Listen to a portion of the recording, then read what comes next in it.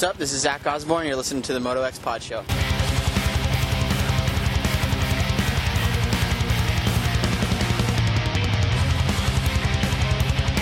I'm Justin Barsha, and you're listening to the Moto X Pod Show.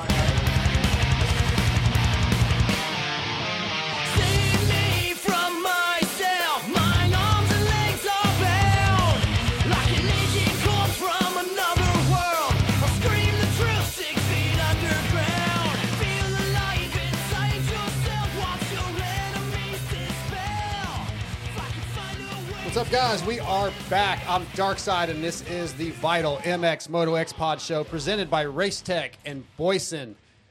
We're excited to spotlight Boyson Factory Racing's Rider Support Program, a comprehensive support system for motocross and off-road riders. The program offers participants exclusive access to Boyson's products, yearly discounts, and the potential to become one of their new product development test riders. Join the community of Boyson Factory Flyers. Visit boyson.com to apply today. In studio with me once again, he runs Vital MX. He tells me and Lewis what we need to be doing. He's a butthole sometimes. And Michael. No, Michael, no! Michael Lindsay. What's going on, man? I can't run crap. I can't even figure out how to get this TV turned on properly. And Hey. if you haven't noticed, Lewis doesn't pay attention to what I say. I don't run this. Yeah, we've got a lot. Hang on, Lewis. Just hang on. We have a lot. Some See, he technical just wants to jump the We gun. have technical difficulties. A lot of new equipment with the show over the last couple of weeks. We're still trying to figure some things out. So you guys just bear with us. But also here with me, my friend Sexton Ship. Nothing's working properly. Lewis Phillips. Hello. Off the back of Michael holding us back horrifically on this show, we're proud to announce that me and my friend Jamie will be starting the Siding with Lewis podcast. I want to do that intro again since it started early.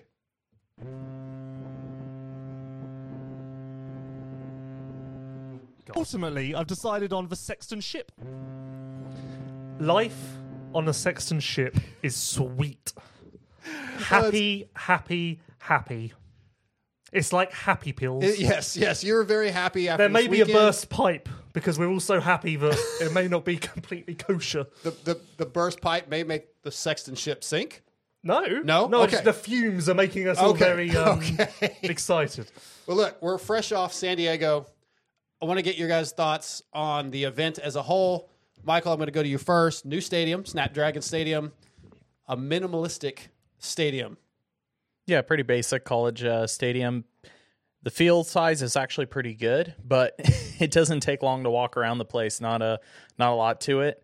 I don't know. Overall, okay. Pits are better than Petco by quite a bit. I think it's easier to get to. The parking's better, but stadium's pretty basic. Doesn't have the same vibe once you're in it, like Petco had. Lewis, what did you think of it? It was basically reminded me of Salt Lake City or Vegas a little bit, just a college stadium, basically. Yeah, I've been to Sam Boyd. I've never been to Salt Lake City. It didn't give me American Supercross vibes. I don't know why. Maybe just because I don't associate it with American Supercross. Obviously, you see the Big A at Angel Stadium and you think Supercross. You see Snapdragon, you think something else. I did, to get myself in the mood, though, I did start to imagine what had taken place on the land previously with Qualcomm. Yes. And that did get the juices flowing a little bit. So I feel like maybe they should have played that up a little bit more, actually. He really wanted them to just play clips from 2005 San Diego on the screen. That actually would have made him happier than any of the racing we saw. Well, we have some news on that front, and we're going to get to that in a little bit on the Boyson Intake open discussion. Oh, okay. But we're sticking with San Diego. Mm-hmm. Once again, no press day riding. Not even an official press day. There were some people there. You were a little fired up on that, Lewis. No, I need press day because that's how I make friends. How else am I supposed to connect with people if I don't have press day? It's literally got press in the title. It's made for me. That is true. You did make some friends, though, I think, Friday. You walked around. You got there. You were a little bit perturbed that the factory pits were as far away from the stadium as possible. Yeah, I was confused. I was new stadium. I was lost. Yeah. I was stood in the pits, and then my friend Jamie was waving at me, and I was like, oh, finally, someone I know. And I walked up to my friend Jamie, and I said to my friend Jamie, where am I supposed to go? Like, I was like, I'm lost. I'm like a lost child. please, someone call my mum.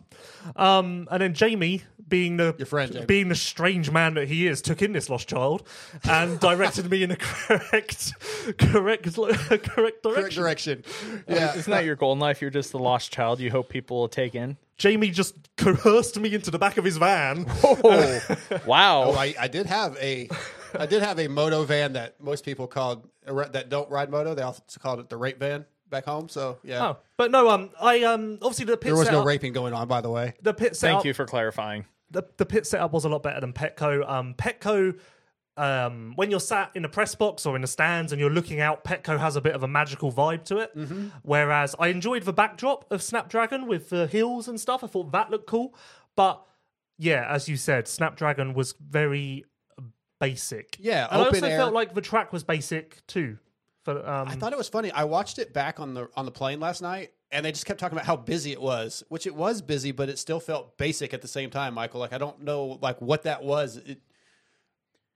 I think busy in the sense of a lot of changing direction, of course, but everything that changed direction, a couple of the riders I talked to said, yeah, whenever you would make a move, the way the track laid out pretty much put you in a position where you'd get cleaned out in the next corner. So every time I saw somebody make a pass, I will say, I don't know, I guess in some sense you would call this good racing, but in other sense not, is every time somebody made a move, somebody would basically get them back within a corner or two. So it made for not very many real position changes throughout the race.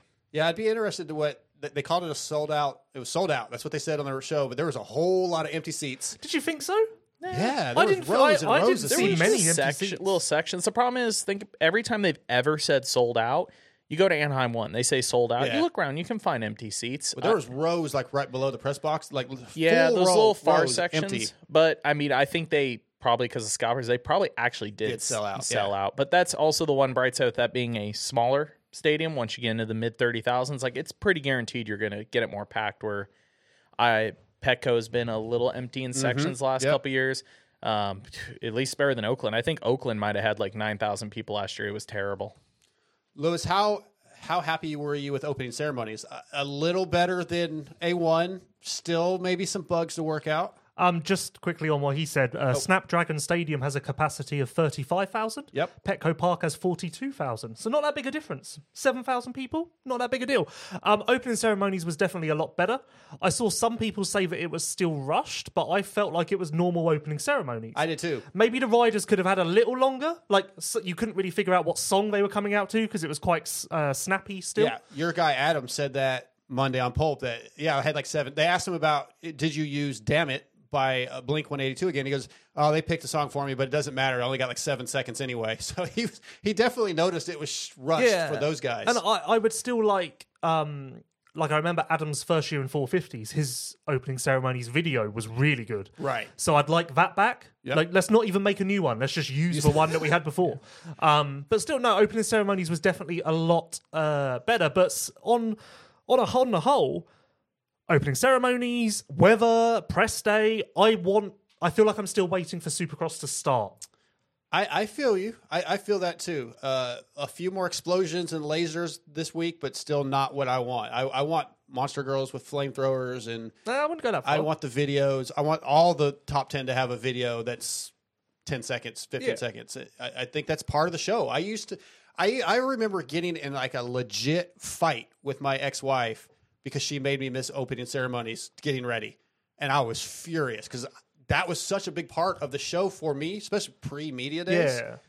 Yeah. So, same with me. Like Calvin Vlanderen was in Anaheim 1, and I was texting him, "You need to be in the stadium by 6:40. Like you cannot miss this." Right. Jeremy Sewer was in San Diego. Same thing. 6:40. Get yourself in that. Like, because I feel passionate that everyone else should enjoy. Yes. The true. Okay. The racing is racing at the end of the day.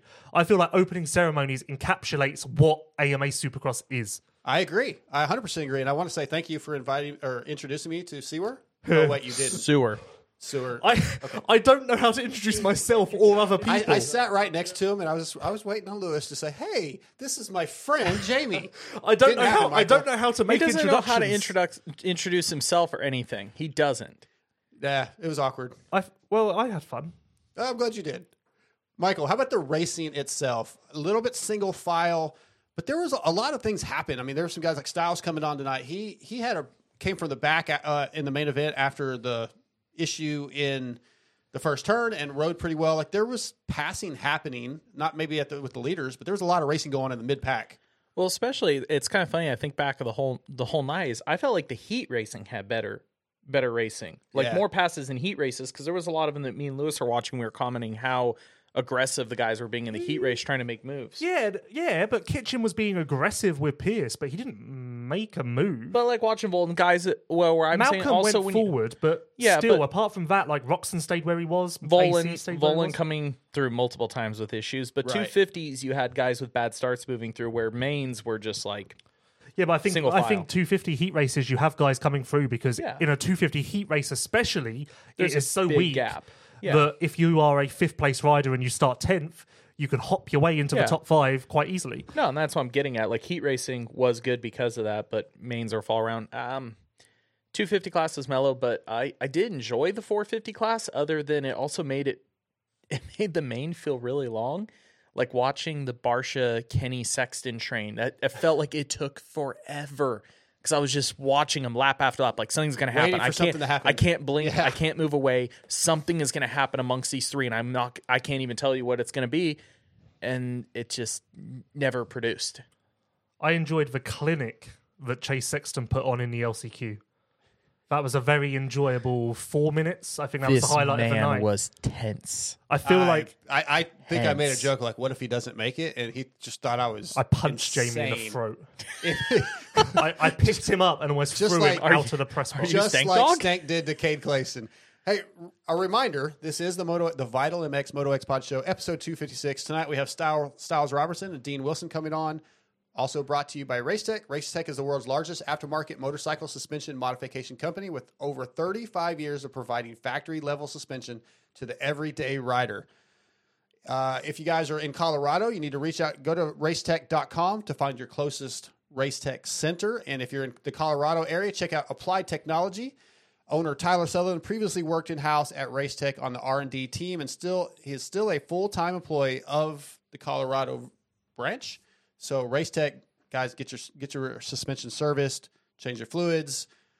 If you start getting better, you're getting faster, you go get the gold valves put in like I had on my bikes. I'm not really getting faster. I just wanted to say I had gold valves, but they work amazing. Racetech.com. Find your local service center. Appreciate them being on board. Anything else on San Diego stand out that you guys want to touch on? I'm waiting for Supercross to start. A2, round 4. In a strange way, I'm almost disappointed that it's a Triple Crown this weekend. Really? Because I still want that traditional Supercross night Yeah. that is full of excitement and twists and turns. I don't want it to be manufactured by a Triple Crown. I want the traditional excitement and then give me the Triple Crown after that. I don't want my first excitement of the season to be the manufactured Triple Crown. I'm a traditionalist at heart. So Houston is probably what you're looking forward to then. First round for Lewis. The first true round of Supercross. No, Triple Crown will be good, but still, I mean, if Tomac wins all 3, I swear to God. How are we going to deal with that with the next post show? What are you talking about? Why would you even bring that up? I thought Sexton was going 15-2. No, it's fine. Obviously, we wanted to sit here and accept 16-1, but 15-2 is just fine. It's just going to change every week. And actually, if you include Triple Crown mains, we have even more opportunities to capture That is chicken true. flags. It's going to be like 19, 20, and Yep. 20 and 2. So actually, the Are we going to 17, start counting heat races in the this map as 17 well? number Will. is still in play. No, he'll probably start counting that LCQ win here soon in that too. Right. That's a win. That was a night. a That win. was a moment of the night. I saw the fans. race of the night. I saw fans leaving after the LCQ because they felt they got their money's worth. You sure they weren't just going to the bathroom No, and they I get some s- chicken strips? I saw them look out onto the stadium floor and go, "We've seen what we came here for." We got our money's worth. Yep, we saw the Sexton ship in full operation. Now let's go. At San Diego, a couple highlights for Lewis, possibly. Again, I mentioned Jeremy Sewer being there. Mm-hmm. Your boy. No more Saturdays with Sewer. Is that the case? He let me down. He just didn't feel like doing it, or what happened? No, was busy. he arranged. To be fair, He was stolen. I didn't push it at all, and he said to me, "We're doing it," and I was like, "Okay, what Yeah. time?" And he's 6. I was like, "Okay, I'll see you at 6." And he messaged me bang on 6 and said, "Are we doing it?" And I was like, "Yep, sure thing." And then 15 minutes later, he messaged me saying he's been caught up and he wasn't going to make it, and we haven't spoken since. To be honest with you, because we're not on good terms. Wow. What was he caught up doing? Yamaha monster stuff. These people pay him money. That's not important. No, they pay him What, money. do you but not pay him enough? No, I don't. I pay him in exposure. Without me, no one would know who he was. What kind of exposure are we talking Really? about here? Without me, no one would know. Is that how you feel about Chase Sexton? That's my next topic. Oh. Did you get to spend any time with AC or I Chase? did interview AC. Okay, There how'd that go? there was a San Diego 2005 mention. Twice, actually. AC or RC? AC. Okay, Oh, I do it with everyone. okay, okay. I have not He yet is managed to 2005. interview Chase Sexton. But you didn't. Moment I of thought you saw silence. him. I saw him. Okay, We had a moment. or maybe ML saw him and talked to him about you. Is that what I remember? I did bring it up to him. I said, "Have you seen Lewis today?" He said, "No, but that guy's great." Wow. That guy is great. The feeling's mutual. I just fully expect him to thank me on the podium when he gets up there. So, what was the highlight of your day at San Diego? Which one of those moments, Oh, or was it just Chase winning the heat race? What was it? it was nice to see Sewer. Yeah. I also got to bro down with Carmichael for a bit. That was nice. Yeah, sadly, it's not the racing because the racing wasn't great. It Right. really wasn't. Like, I'm struggling for like storylines to latch onto. You know, like the results were the same as Anaheim 1 for the most part. Tomac's great, we know that. Webb's good, we know that. Yep. Sexton, although he didn't finish third, he would have finished third had he not been bumped by Barsha. I won't say taken out because that's a bit aggressive. He may have finished second, but still, that would have been the same three riders as we had at Anaheim 1. If you look at the series standings so far, then there aren't really any riders who have variation in their results. Everyone's fairly similar. Yeah, for sure. I want... Oh, Tomac finished first at A1, but 8th at San Diego. So where is he? What does that mean? Malcolm finished 22nd at Anaheim 1, but won San Diego. What does that... Like, I want variation and I want talking points. Doesn't that make you, in retrospective, appreciate last year even more how crazy the first couple rounds were? I am clinging to the fact that although in the past 2 seasons, I believe, we've had 4 winners in 4 rounds, the end result of the season wasn't overly exciting.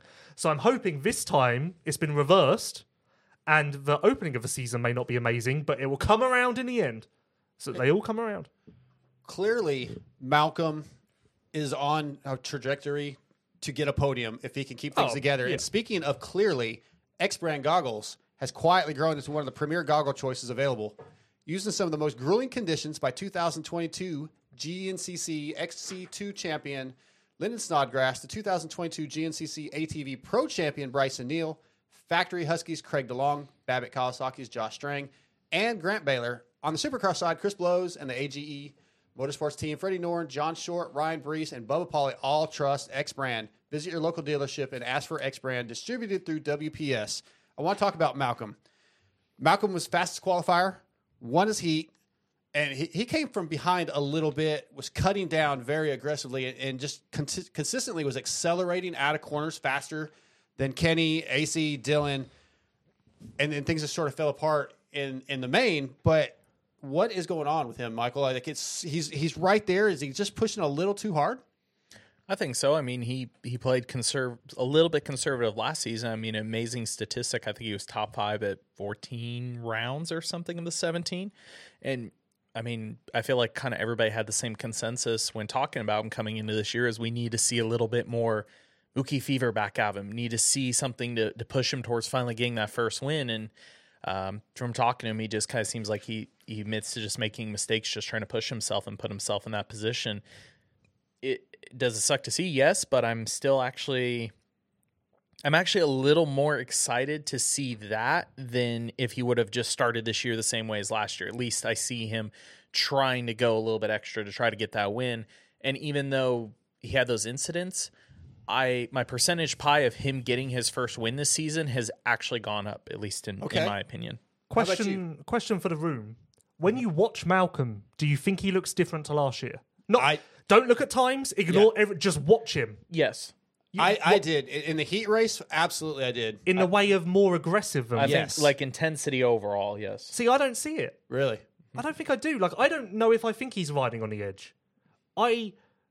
In that same breath, I don't know what to put the crashes down to then. Yeah. But I don't see a massive difference to last year because he had moments last year in heats and things like that. Maybe I'm not talking about the heat race so much, but in the main event, I didn't feel like he was overriding to get to the front as quickly as possible. See, I think, at least my opinion is, I think the intensity is a little, not drastic, but I think there is a little bit more, a little earlier, where I felt like last year he was a little better for long run pace. I feel like he's trying a little bit harder right off the bat this year. Right from gate drop. Okay, I could maybe subscribe to that. Like first 2-3 laps. I could subscribe to that. Yes. I need to see what happened with his whoops crash. Yeah. Because that's a mystery to me. Because maybe if we see clear footage of that, then it becomes very apparent whether he just made a mental error or was riding too hard. He told me he hit a rock, and he knew it was there, but he said he picked the wrong line coming in that lap, and the rear hit it. So, I mean, I still haven't seen video. I don't know if there is, but the way he described it to me is he clipped a rock and basically cartwheeled into the corner. Okay. What I'm seeing, what I was really paying attention to was his corner speed and how tight he was cutting down, which we keep hearing how much they've improved those frames. And he would come from behind a guy in the corner and then accelerate in front of them, and it just seemed like he was charging into the corners and out so much quicker. What I like seeing in the heat race is not only him cutting down, but also his bike position after he'd make a move. There were so many times where he would get a drive on somebody, he'd immediately move over and capture their line or shut them down from jumping in a certain way in the next rhythm. So I thought his racecraft was also really good. I thought he was very thoughtful on his bike placement, how he was battling the guys in that heat race. Question for the room, again. Who is most likely to win the Triple Crown? Malcolm, Kenny, or just those two? I'm going to go Malcolm. I'm not very confident in Ken right now. But I ask because I feel like Kenny could win the Triple Crown by going 3-2-2, whereas Malcolm may go 1-16-2. That's true. Not a bad point. See, I guess you're having to subscribe to a whole nother thing, though. You're saying, oh, Kenny would get with a 2-3-2 or something. So what are we saying is happening to Eli and Chase during this? Right. Well, Chase would obviously go 1-1-1. And then maybe he'll get protested by someone, and that's why he won't win the overall. Maybe he just means who's going to win out of those two. Yes, that's Like, what don't overcomplicate it. Who's going to finish better, Malcolm or Ken? If we're just going finish is better at the Triple Crown based on the first couple rounds or first 2 rounds, I would go Kenny. I think Kenny will be more consistent. Now, I wouldn't be surprised if Malcolm wins a main at Triple Crown this weekend, but like you said, has issues in a main. I feel that it is a matter of urgency for Malcolm to win a main event as soon as possible, because I don't think that these mistakes go away until he gets that monkey off his back. You kind of can't you can't start the season throwing it away and then go to Mr. Conservative. Like, you have to prove the point. You have to finish what you started and get the win. He needs to get the monkey off his back, because he said to me, I've said it a million times, he said to me before Anaheim won, he is not thinking about that first win. He doesn't care. It's not a priority. I beg to differ, sir, after the riding that I have seen through 2 rounds. I agree. He needs a win, and I pick him. He's going to win one of the main events, or whatever we're calling them at the Triple Crown. He won't win the overall, though. Question for you, Jamie. I realize I'm asking a lot of questions, but it's good. I care I love about it. your opinion, friend. It's interesting. He's not just telling us his opinion. No, he wants to know what we think. No, I ain't having that either. We'll get to that in the slag off your bloody bloke thing, because that FXRs. pisses me off. Remember that. I've got something to say about that. You remember. Remind me. About opinions. Okay. Me and Michael discussed this on the post-race show. How many riders do you think will win a main event this year now, and name them? Oh, Jesus. Chase. Yep, obviously. Duh. Duh. Yeah, that's it. No. That's it. Agreed. I knew I liked you. Wow. Tomac, somehow we haven't talked about Tomac even though he's won 2 races. Cooper, I didn't think I was picking Eli because he's already won. How many guys will win this year, and who are they? Eli, Chase, Cooper, Jason Anderson. That's what I said. Look at that. Great minds think alike. I like.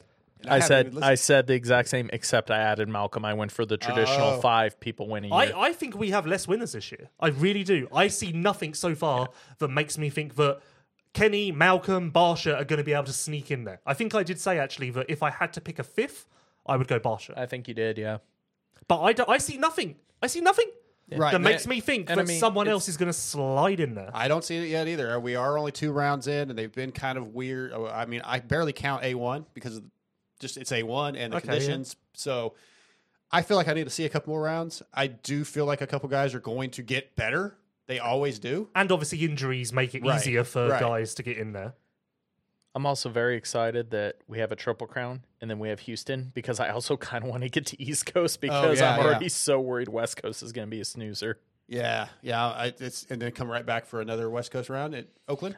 We have 2 East before we come back Yeah. to West. Yeah, we go Houston, Tampa, then Oakland, and Dallas. then Dallas. I took a nap in the 250 main event. It was nice.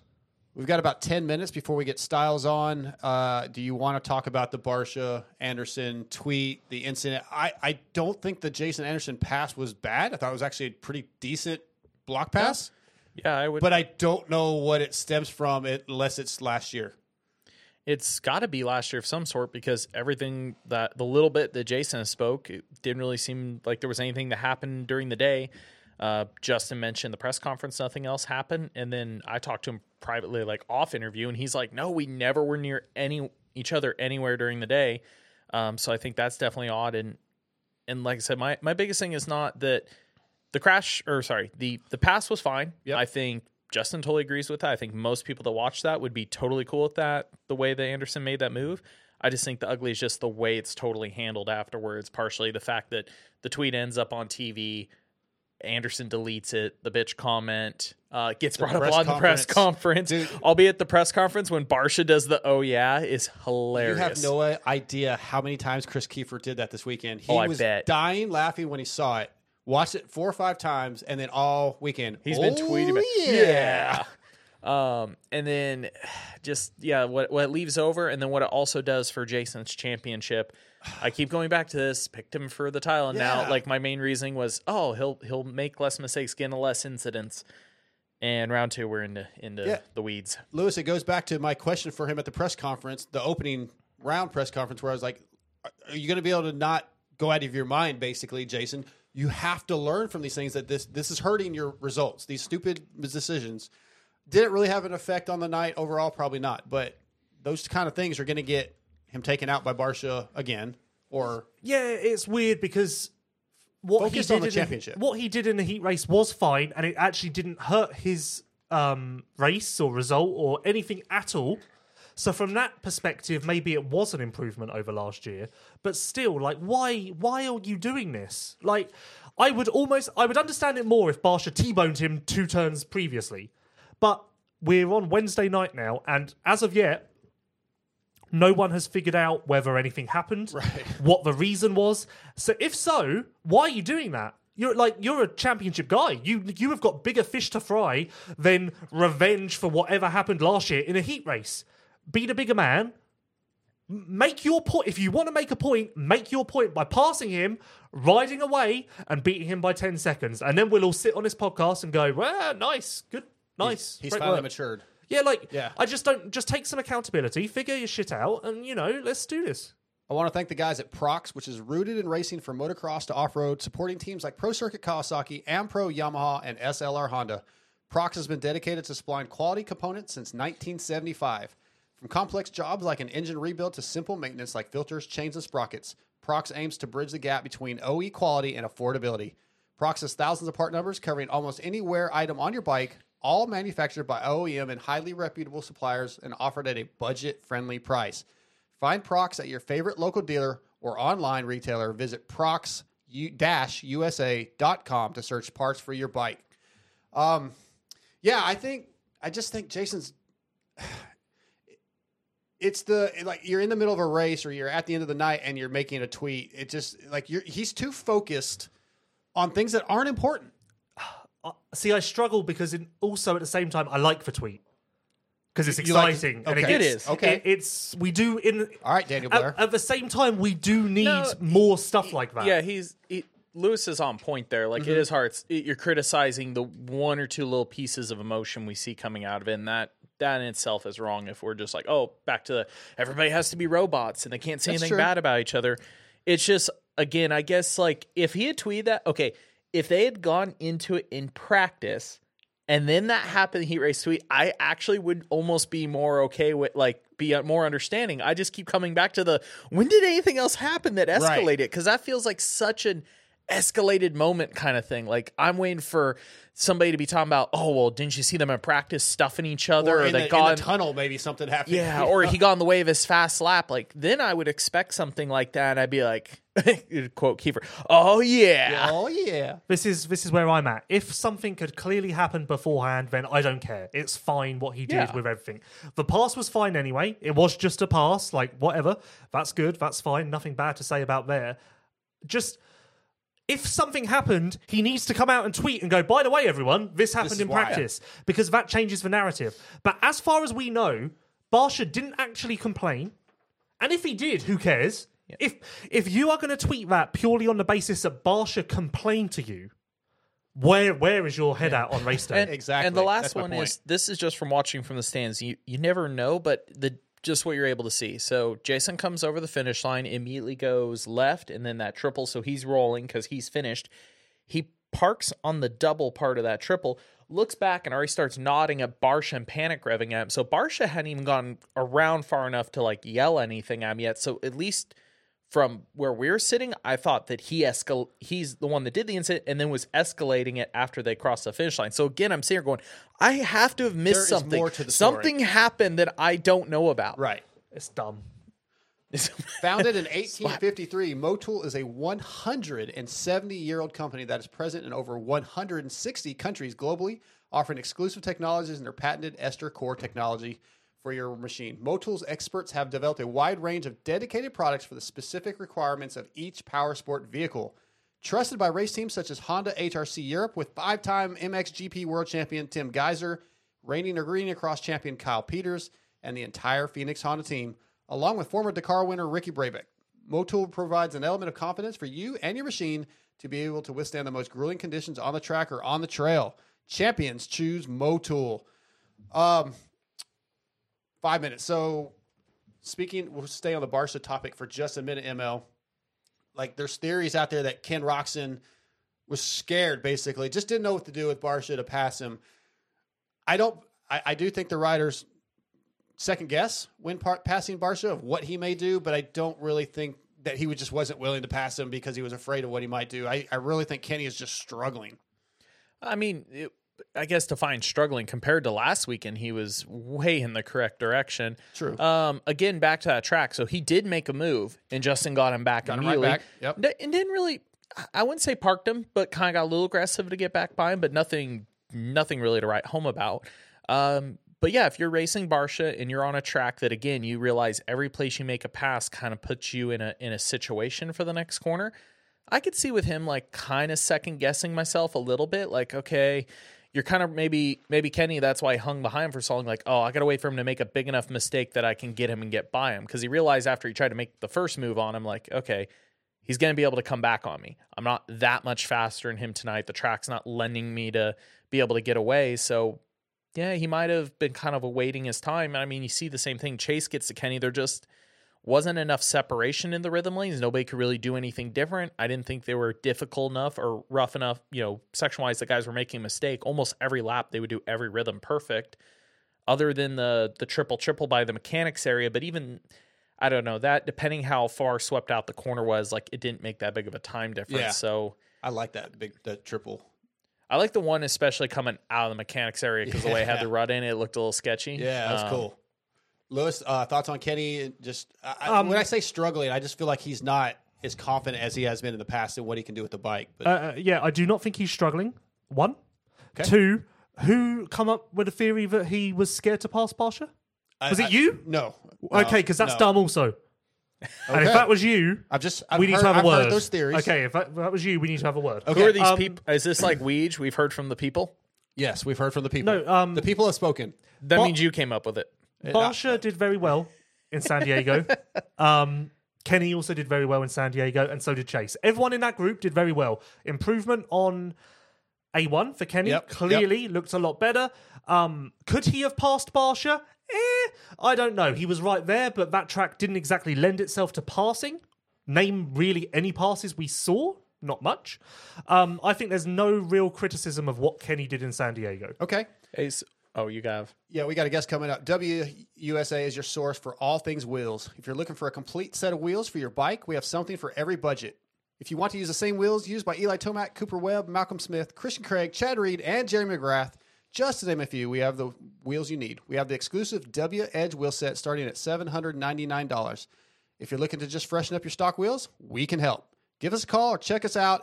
Our website, WUSA.com, or follow us on Instagram. I am blowing this. That's what you get for trying to read it fast. I'm trying to read it too fast. Tonight, WUSA brings us from Star Yamaha, Mr. Styles Robertson. What's up, Styles? Oh, not a whole lot. Just packing up here in Tallahassee. Yeah, how's it? How's the East Coast, man? Do you like flying back every week? Yeah, it honestly hasn't been bad. We've gotten lucky with the rain and stuff. This week we actually did get hit with rain. So we just rode yesterday. But, I mean, it hasn't been bad because we've gotten a lot of testing in and just good seat time here at our place. So, first season on the Yamaha, obviously a big change coming off the Husky. What are you most comfortable with on the bike? What are you struggling with? What do you feel like you need to improve on bike-wise setup? I think we came in pretty stiff for A1. You know, just the practice track doesn't get as, broke down or rough as the race. And A1, we kind of realized that. And, we came back and made the adjustments after that. The team was unreal. We tested Monday, Tuesday, Wednesday that week, and we tried, everything. And we found a setting that was really good. And it's kind of similar to what the 450 guys were on, and it really helped. So as of right now, I think we're in a really good spot. The bike, goes through the loops good. San Diego, I was able to turn under a lot of people, which I was really struggling with at Anaheim was my turns. And San Diego, I got to really put that to work. So I think now we got a pretty good package. I just need to get off the gate is kind of my thing right now. We actually did get off the gate in the main event, but chaos broke out after. Yeah, that you got lucky in that one. Yeah, no, I got really lucky. Hey, Styles, ML here. Question for you on the team's vibe and just attitude towards the results between you and Levi the first 2 rounds. Star has a certain reputation of expecting a lot from their guys. I mean, they are a top quality team, has won the most, 250 championships last couple years. Like, were they pretty well recognizing where you guys were off on bike setup? Did you feel much pressure after the first round or two from them, or has it been pretty decent so far? No, it's been unreal. The support has been something that I haven't experienced before of, how willing and open they are to trying whatever, whenever, and after A1, it was no blame on anybody. It was just kind of like, hey, we all can be better. Obviously, I didn't ride well, and I knew that. And, but I mean, no, they've been super helpful. And they honestly haven't pointed fingers at us at all. Like, they know what we got to work on, and it's been really good. Like, I've actually been surprised of how helpful and supportive they've been. Are you putting more pressure on yourself riding for this team? Oh yeah, 100%. I mean, like you guys said, it's the most dominant 250 team there is out right now. And when you're not doing that, I've never had the comments, I guess, and I know I shouldn't be reading them, but I've never gotten the comments like I have, like, oh, Styles and Levi suck, like we're terrible. Right. I've never got that before, so it's kind of funny, but so far, they've been super helpful, and Swanee, Brad, Jeremy, Jensen, Bobby, everyone has been really, really helpful, and I haven't got in trouble at all. It's been all positive and all getting better. Hey, one that's kind of a weird subject. I'm actually laughing. It's popping up in our chat quite a bit right now, and I don't know whose interview it was. I don't know if it was from Swaps, but people keep referencing you saying something about a spotter, and the way I heard it was more of a joking term, but a bunch of people keep taking it dead serious. They think you got like somebody you got a comm in your helmet telling you can turn left now, buddy. It's good. Yeah, I guess they can think what they want, right? Maybe I do, maybe I don't. No, obviously I don't. Obviously I do not have a spotter. I didn't know this, and I was talking to my dad on the phone, and he's like, people think you have a spotter. I said, what? He goes, yeah, people think you have a spotter. I was like, no, I just come from, I come from Bakersfield. There's dirt track, asphalt. Like, we come from, like that kind of racing where you always have, like, people on the side of the track, where you have NASCAR, there's a spotter. And I was just being funny, making a joke, like, oh, yeah, my spotter said I wasn't clear. Yeah, you got to be careful what you say these days, Styles. I know. I should have ran with it, honestly. Yeah. Oh, you should. You should be like, just like have a fake picture of like an iHome or something in your helmet, screw with people. Yeah, this is what I'm listening to people on. Yeah. Yeah, I should get a hold of Cardo, however you say that. Yeah, Cardo. Cardo system, and see if they want to throw some money my way, and I'll say that's what's in my ear. Lewis asked you a minute ago about the putting more pressure on yourself with this team. I could see that also affecting you negatively. If you don't do well on a team that's so successful, that's a bad look, right? It's really it's putting that pressure on yourself is good, but it could also be bad. Like, how do you find that line? Honestly, I don't know if I've found it yet. Okay. I know. I mean, honestly, at San Diego in the main event, I don't think I rode terrible. Like, yes, I didn't ride great. I mean, I was battling with people through the main event. So yeah, obviously my best lap time is not going to be what the front guys were, but I also didn't give myself a chance to see the pace. I was kind of back there and, just a different pace, you know what I mean? A different group. So obviously I'm mad I got 6, but at the end of the day, I rode 15 minutes. I didn't fade. I didn't really drop off that bad. So I wasn't honestly really mad. I'm obviously mad. But I've never honestly felt like I rode like kind of that, like almost not like myself, but I just rode good, like okay for 15 minutes. And I don't feel like I've done that. Like I didn't pump up. The bike was good. So there was a lot of positives to take from it. And I know that, with the right start and putting myself in a better position where I see the pace and I'm with the guys is just going to, I couldn't be, that was a bad night. I got a bad start and I was 6. So we were trending in the right direction from Anaheim 1's 9th, Yeah, I think in all honesty, the 6th isn't terrible considering how the first turn went. I think at the end of the first lap, they had you credited in 12th or something like that, but you were close to dead last coming out of the first turn. And so, you had a lot to deal with. And then I stalled it. Yeah. Yeah. You stalled it? I stalled it like a complete, I didn't even know. I've never stalled the bike ever. I've never stalled it. And I stalled it. And I was like, oh my gosh. I think Varese and maybe someone else got around me. Which it's my fault. Like I stalled the motorcycle and it kind of jacked me up from that rhythm section. But no, looking at like total time and stuff like that, it wasn't obviously what we wanted, but yeah, it wasn't terrible, Being completely honest, like what do you think that you can do this year if everything goes well? Like truthfully, I think you can win a main event. Like I think you're that good. I think you're quite underrated in Supercross, and I'm not just saying that because you're on a star bike. If you were still on the Husky, I think you would be on that level as well. Do you kind of expect something similar from yourself?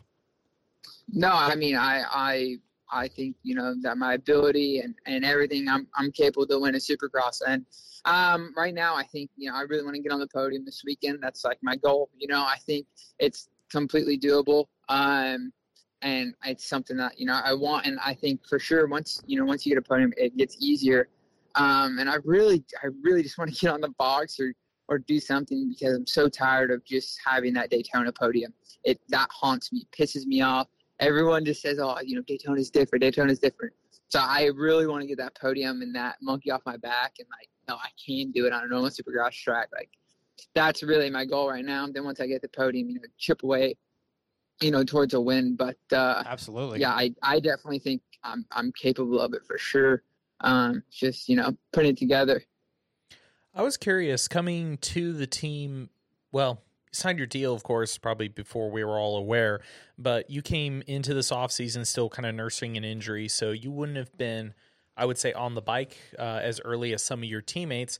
At what point did you know that you were going to end up racing West Coast? Because I'll be honest, up until a couple weeks before A1, I really thought you would probably be East due to preparation time, and then we, kind of started hearing that you would probably be lining up at A1. Yeah, I think I found out. I'm trying to remember. I think 3 weeks before A1, 2 or 3 weeks before A1. It kind of was bouncing between a couple of us. So we didn't really know. And then I got the hint kind of like, hey, it's going to be you and Levi. And that's when I was like, all right, maybe so. But then it would bounce back and forth. Like one day it would be Levi and Nick. One day it was me and Nate. You know, it just kind of was changing. And I think it's honestly a good thing because it keeps you all ready, which I think is kind of mentally was good for me. But yeah, I want to say I found out about, like, for sure the confirmation was probably 2 weeks before. So you've been at the Baker's factory for years with the Husky team. How different is the training now with Swanee and the group? What's the difference? Is it less grueling? Yeah, I know Alden's pretty strict on diet, that kind of stuff. What's different? What's better? What's worse?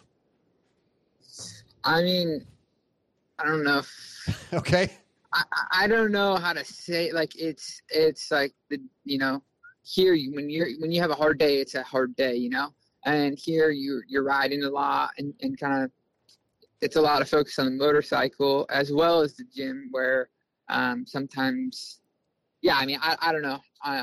It's almost, they kind of both have like differences, but it's the same, if that makes sense. Yeah, but I know that sounds weird, but it's similar. And I think any program at the top level of these trainers, they kind of all are pretty similar in some sort. But were you saying that at Alden's it may be focused on off the bike a little more than on the bike? Is that kind of what you're hinting at, or no? Am I misunderstanding? Yeah, a little bit. There you had your laps and you had, you had those laps to get good, where here, if you're struggling, they're not afraid to change it. Or maybe you're doing really good on the bike, but you're fading at 10 minutes. Well, okay, we're going to hit the gym harder. It's just here, they're not afraid to adjust, customize it, I guess. Yeah. Okay. Adjust to it. But honestly, I was hurt a lot there at Eldon. So, I never even got a full off season, but, Swanee's really good at kind of knowing every rider. And I mean, I'm still really, really tight with Mike Brown. I mean, he came and seen me before the night show at San Diego. And that's how me and Mike were too. So I love them both. And, I think they're similar, but different. Okay. Have you struggled to get used to the new people at Star, the new vibe? Because obviously at the Baker's factory, hanging out with Dean and Jalik and Brownie, as you said, like, that was a good time. I feel like it suited you well. So has it been hard to get used to maybe things being a little more serious now?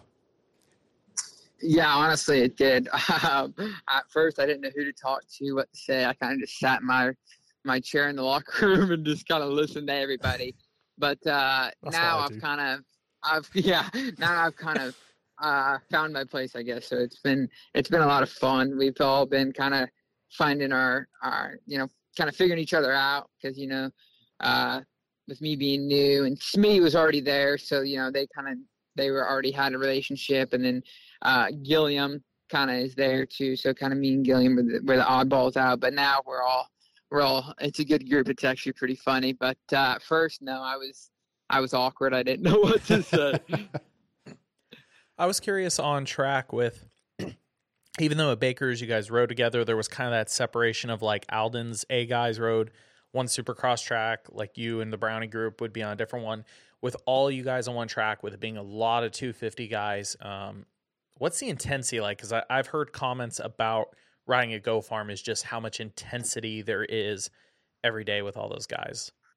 Yeah, that's where I've been. Honestly, it has been a rude awakening for me at the beginning. Like, when these guys come out and we do our sprint laps, it is insane. Like, at first, I will be the first one to tell you, I was a fish out of water. I was like, oh my gosh, these guys' intensity is like insane.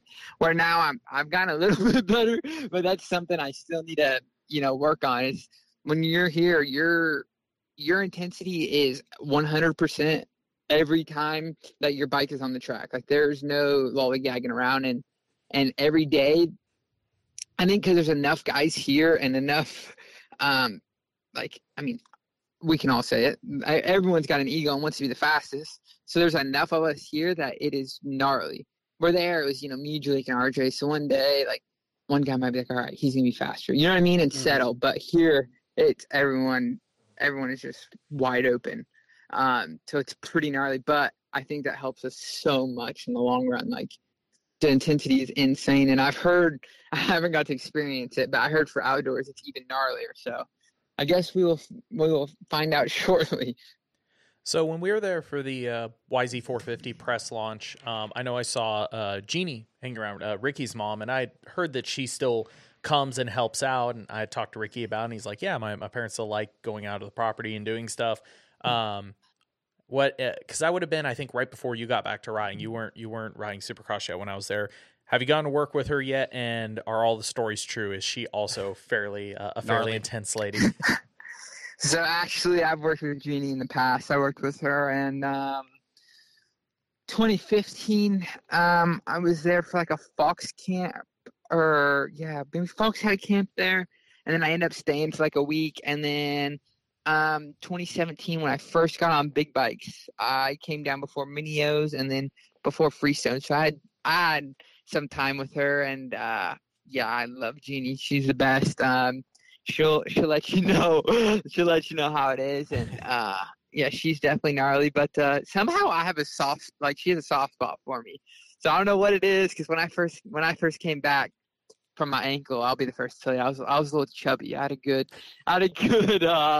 injury. Like, I was just sitting on the couch. I couldn't walk for a little bit, so I definitely gained the LBs. And the joke was I was, the chubby kid. And the first day that Jeannie was there, she was like, don't say that about my styles. And Swanee was like, couldn't believe it, that she was like, had a soft spot for me. Because nice. She hasn't really had one for anybody. And I was like, yes, small wins. That's favorite. Yes. Yeah. She didn't let Ricky she didn't want Ricky chubby. That wasn't allowed. He was, but she didn't like it. Yeah. Yeah. I feel bad because, like, the couple times I met her, she is really nice. Yeah. At least, like, I can get it. I've watched how I think her big thing is just, it's no BS. Like, if you came off the track and had an excuse for why you blew a corner or anything, I just don't think she takes excuses. Like, she just is no BS in that sense. But other than that, she's really nice to talk to.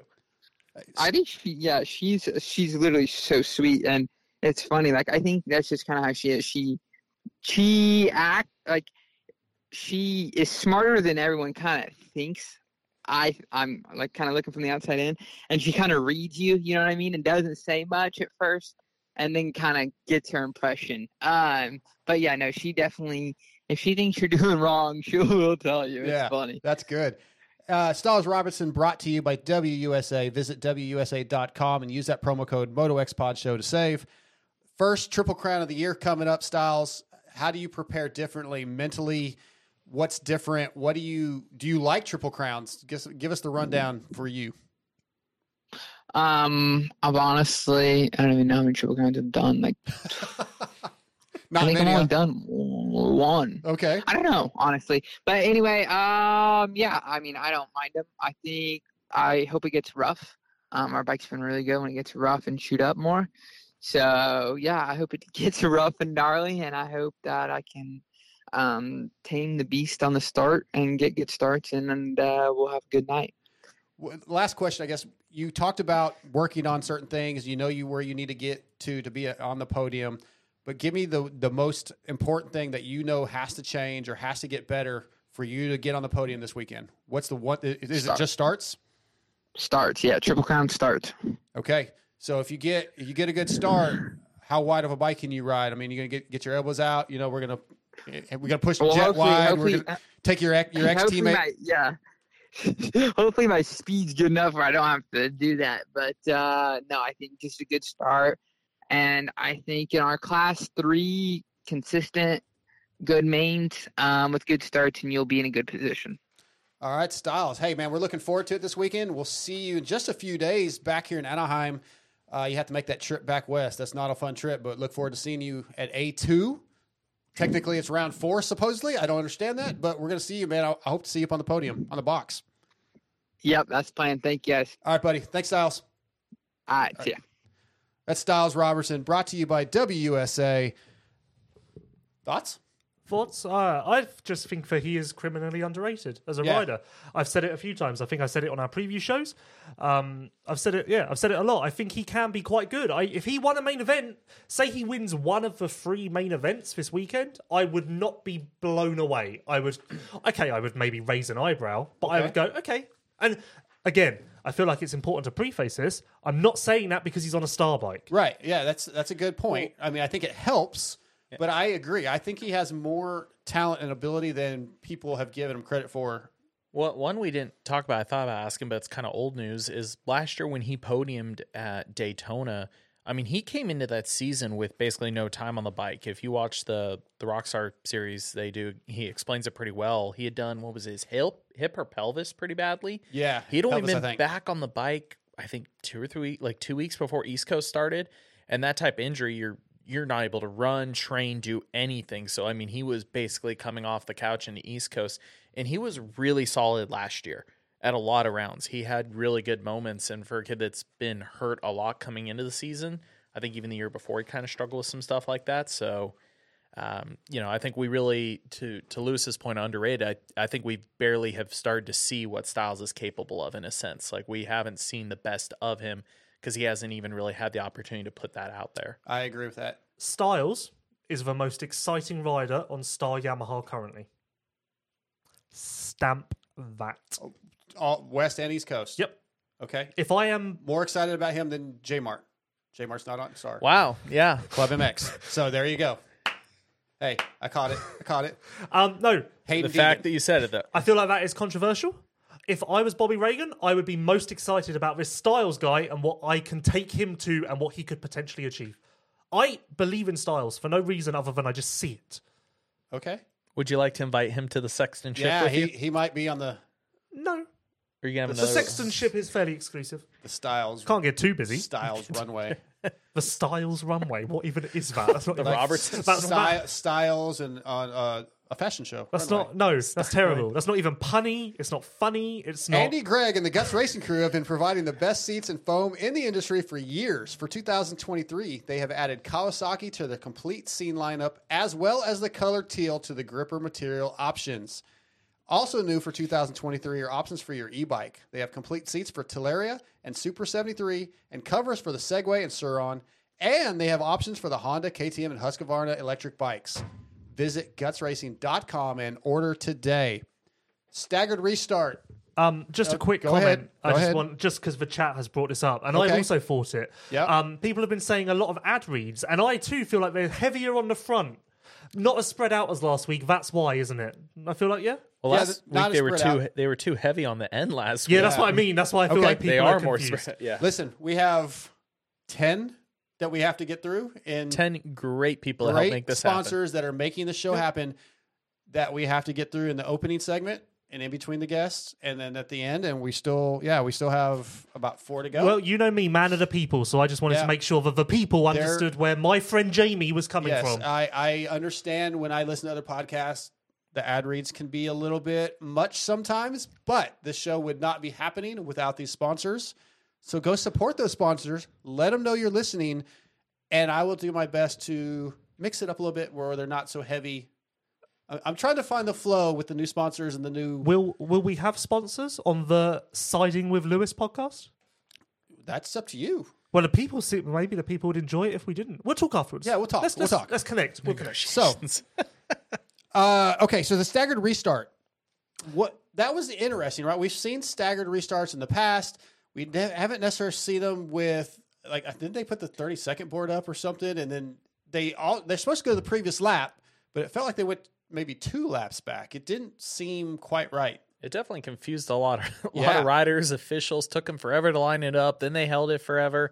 I was shocked. Have we had one in a heat race? Oh, in a we long must time? have at I some think point. so. I think of the mains. I just feel like I've seen a full restart in heat race when it's like first lap, somebody cartwheels and they have to red flag.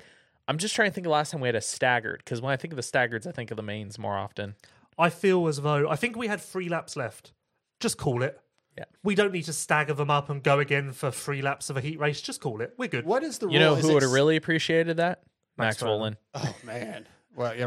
Well, no, because I think if they would have counted it back and Oh, finished back it, he would was have been like out. 10th or Yeah. 11th, huh? Yeah. But going to your question that you were going to ask, if it's before 9, they can call it after 90% of the race Is has it been okay? completed. So it's 90%. You have to do the quick math on that, but But yeah, that's only halfway because 6 Right, lap heat, right. so 3 left Sure. is only halfway point.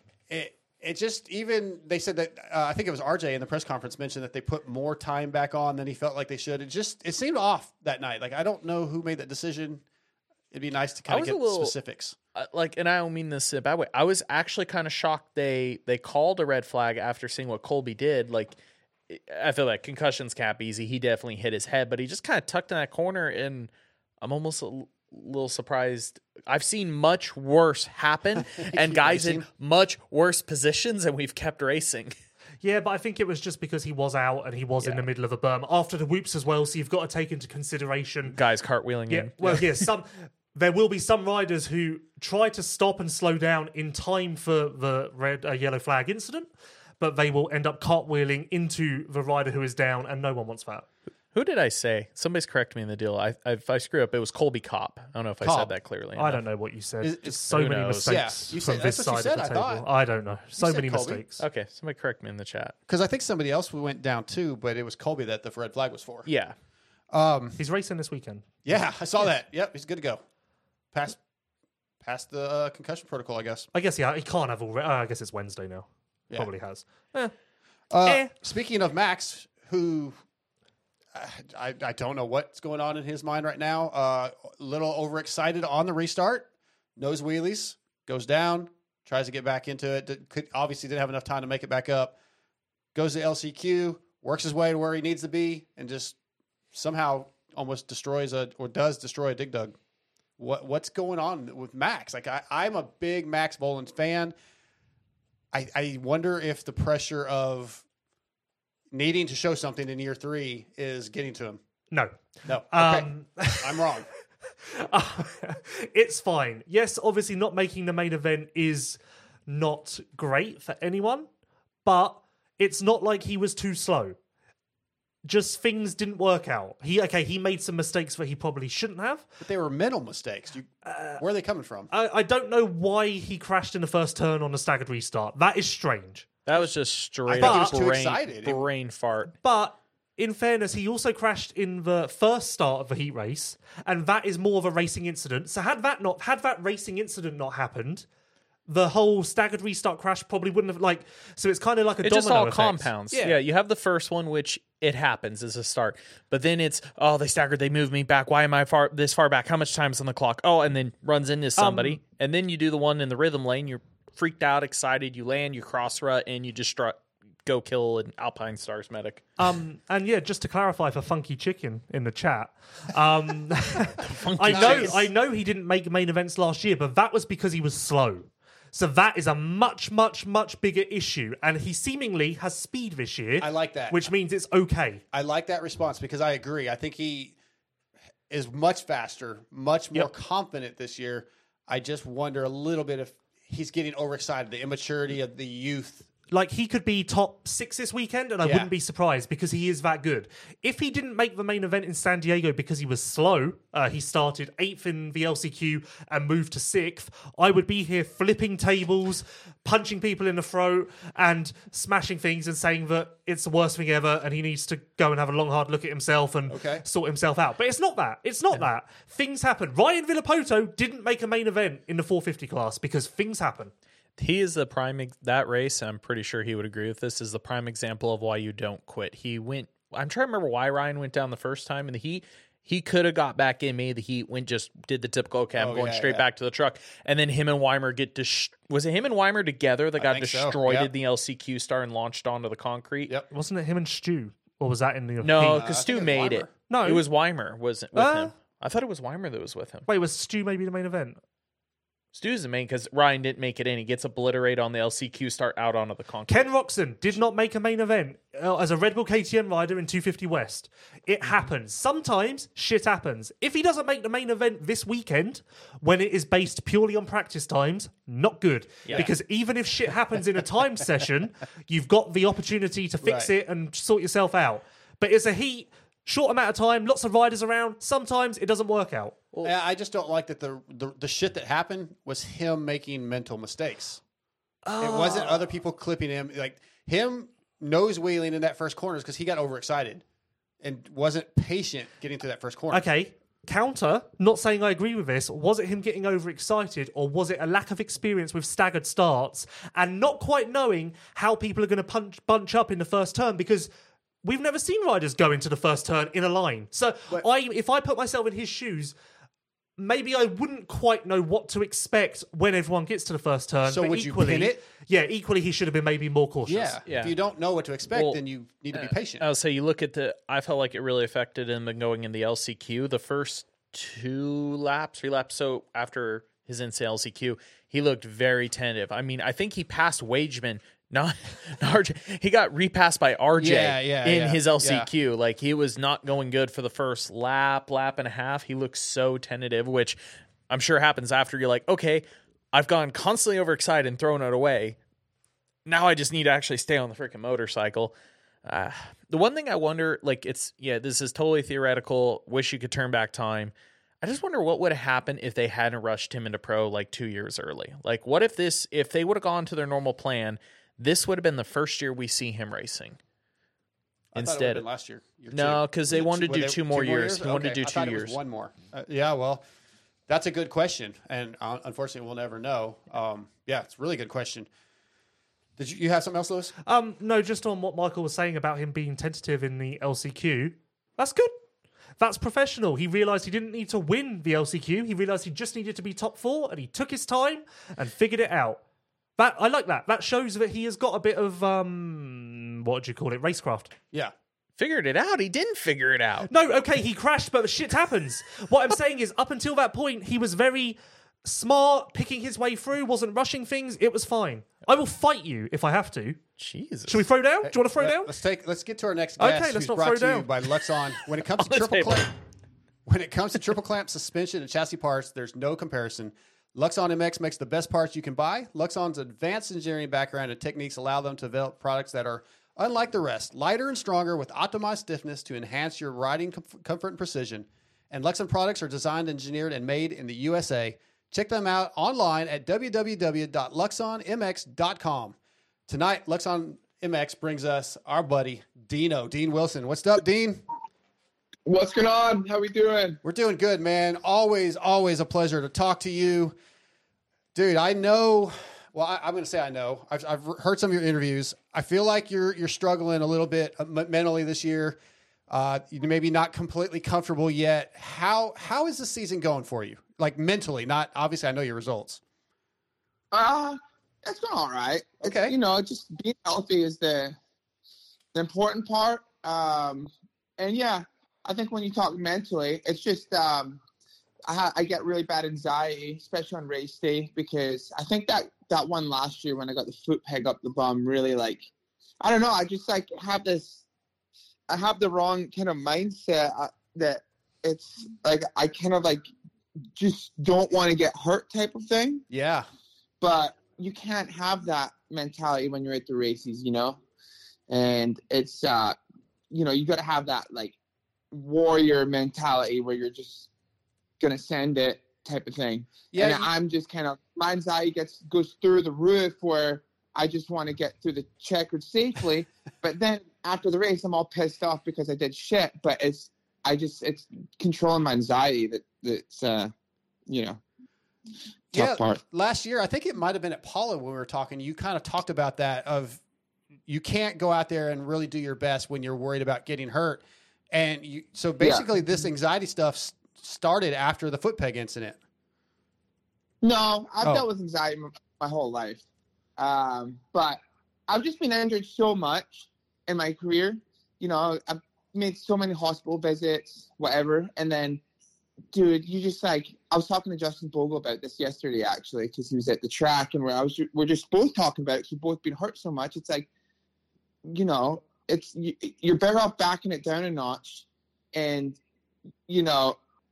a little bit less risk than, just having that chance of crashing. But you just never know in the sport what can happen. So you can't have that mindset, but I definitely have backed it down a tad, and I just want to be at every race. That's all I want to do is be at every race. And I know the results will come because my speed's good. I'm just not on race day, but it will come. It will come. You say you backed it down a little bit. What percentage do you think you're riding at the moment then? Like 80%, lower? Yeah, probably 75 to 80, to be honest. Like, I just feel like I'm holding back on race day is what I really feel like. And then I'm getting arm pump, and it's a struggle. But I know we'll definitely get better. But the big thing that's really tough for me is that's why I'm not going to race outdoors anymore, is that I have a really bad left knee.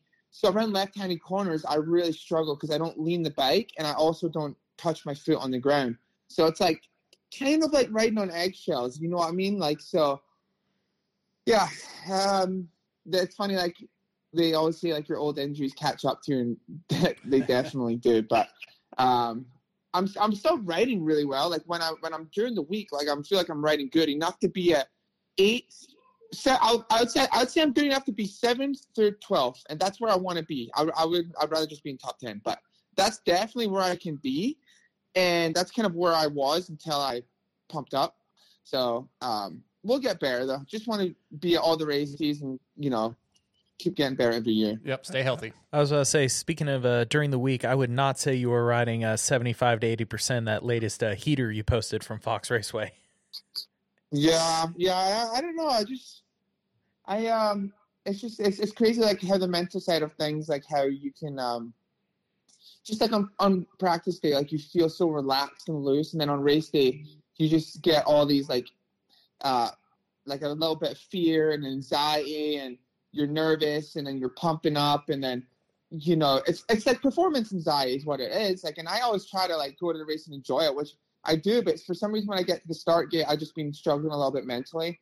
And the thing is like, I'm open about it. I like to tell people what I'm going through, and, like, I think a lot of people wouldn't say, like, things. A lot of people deal with what I deal with, but they don't say it. And where I say it, and then it's funny because I get a lot of people in the comments trying to help, which is, they're just trying to help, but no one really knows unless you've lined up on that start gate. You know what I mean?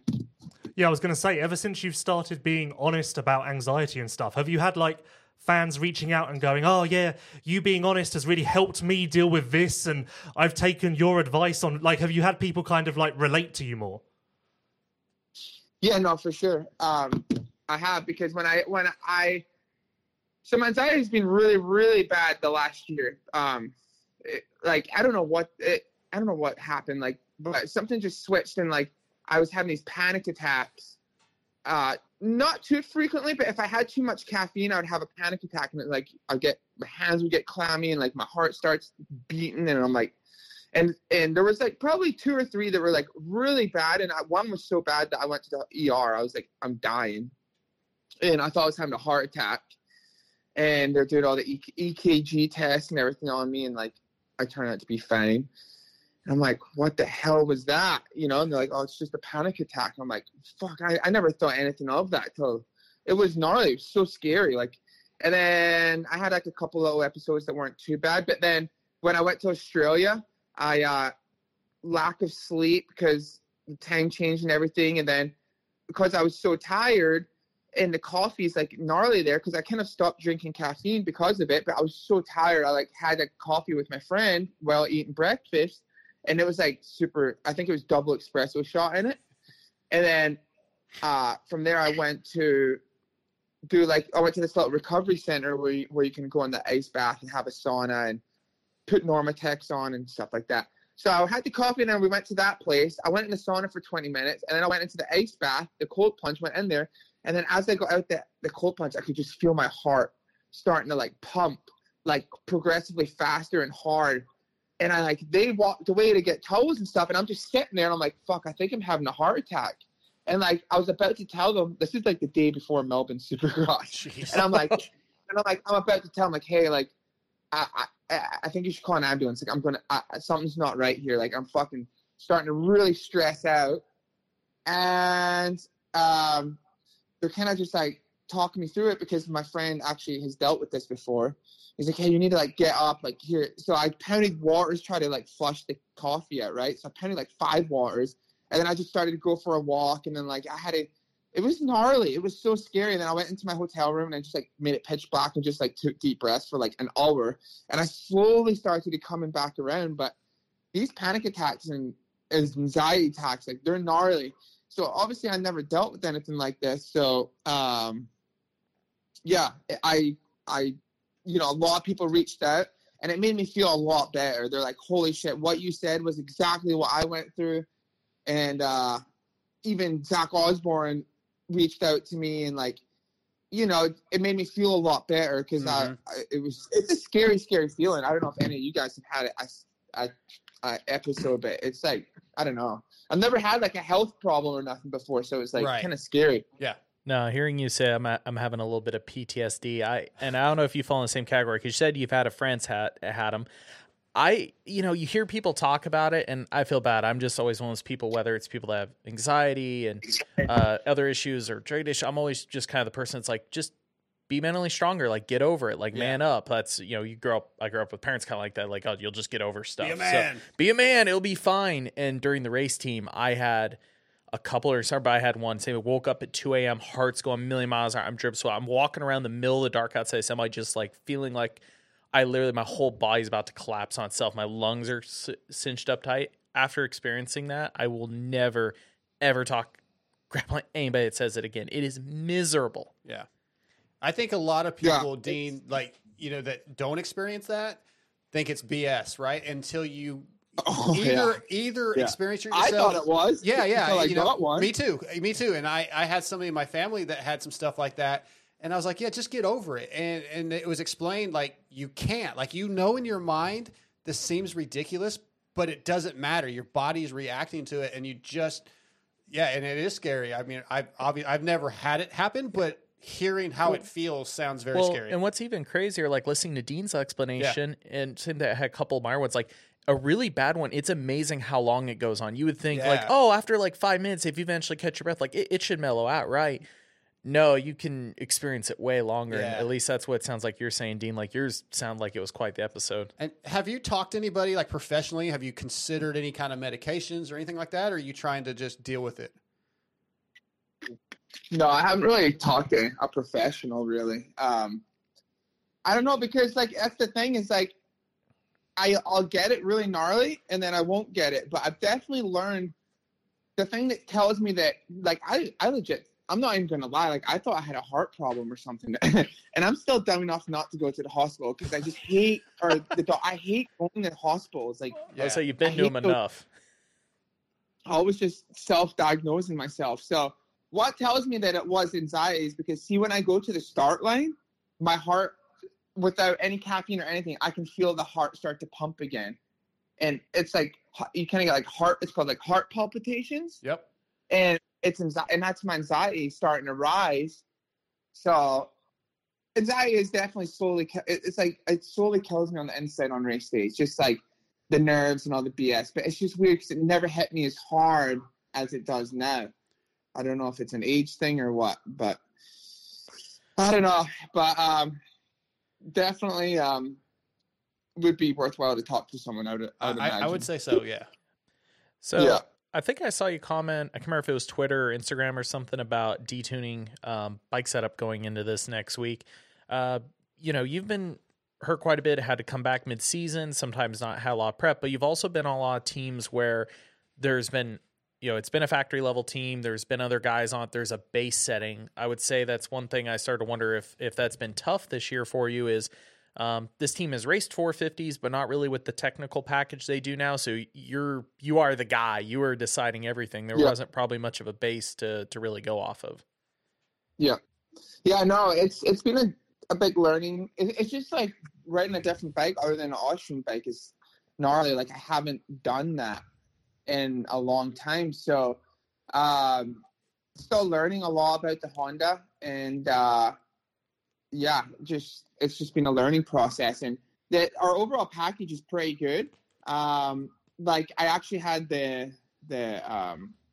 our mapping guy came out to the track yesterday and we did some mapping stuff, but I changed my gearing and that kind of took away what I was looking for, because when we detuned it, it was like too much with the gearing that I went to.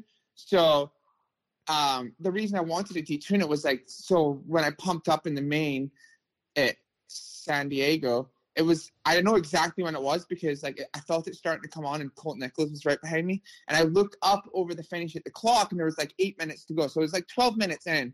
And that's when it was. And then from there on, it was just like progressively getting worse, right?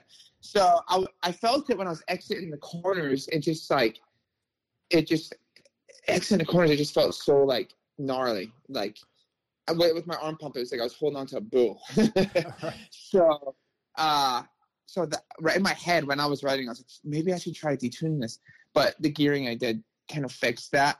And then but the engine package is actually really good. Like Kenny rode with it at Paris in the World Supercross. Brayton rode it with it at Paris and in Australia. So the motor is actually pretty good.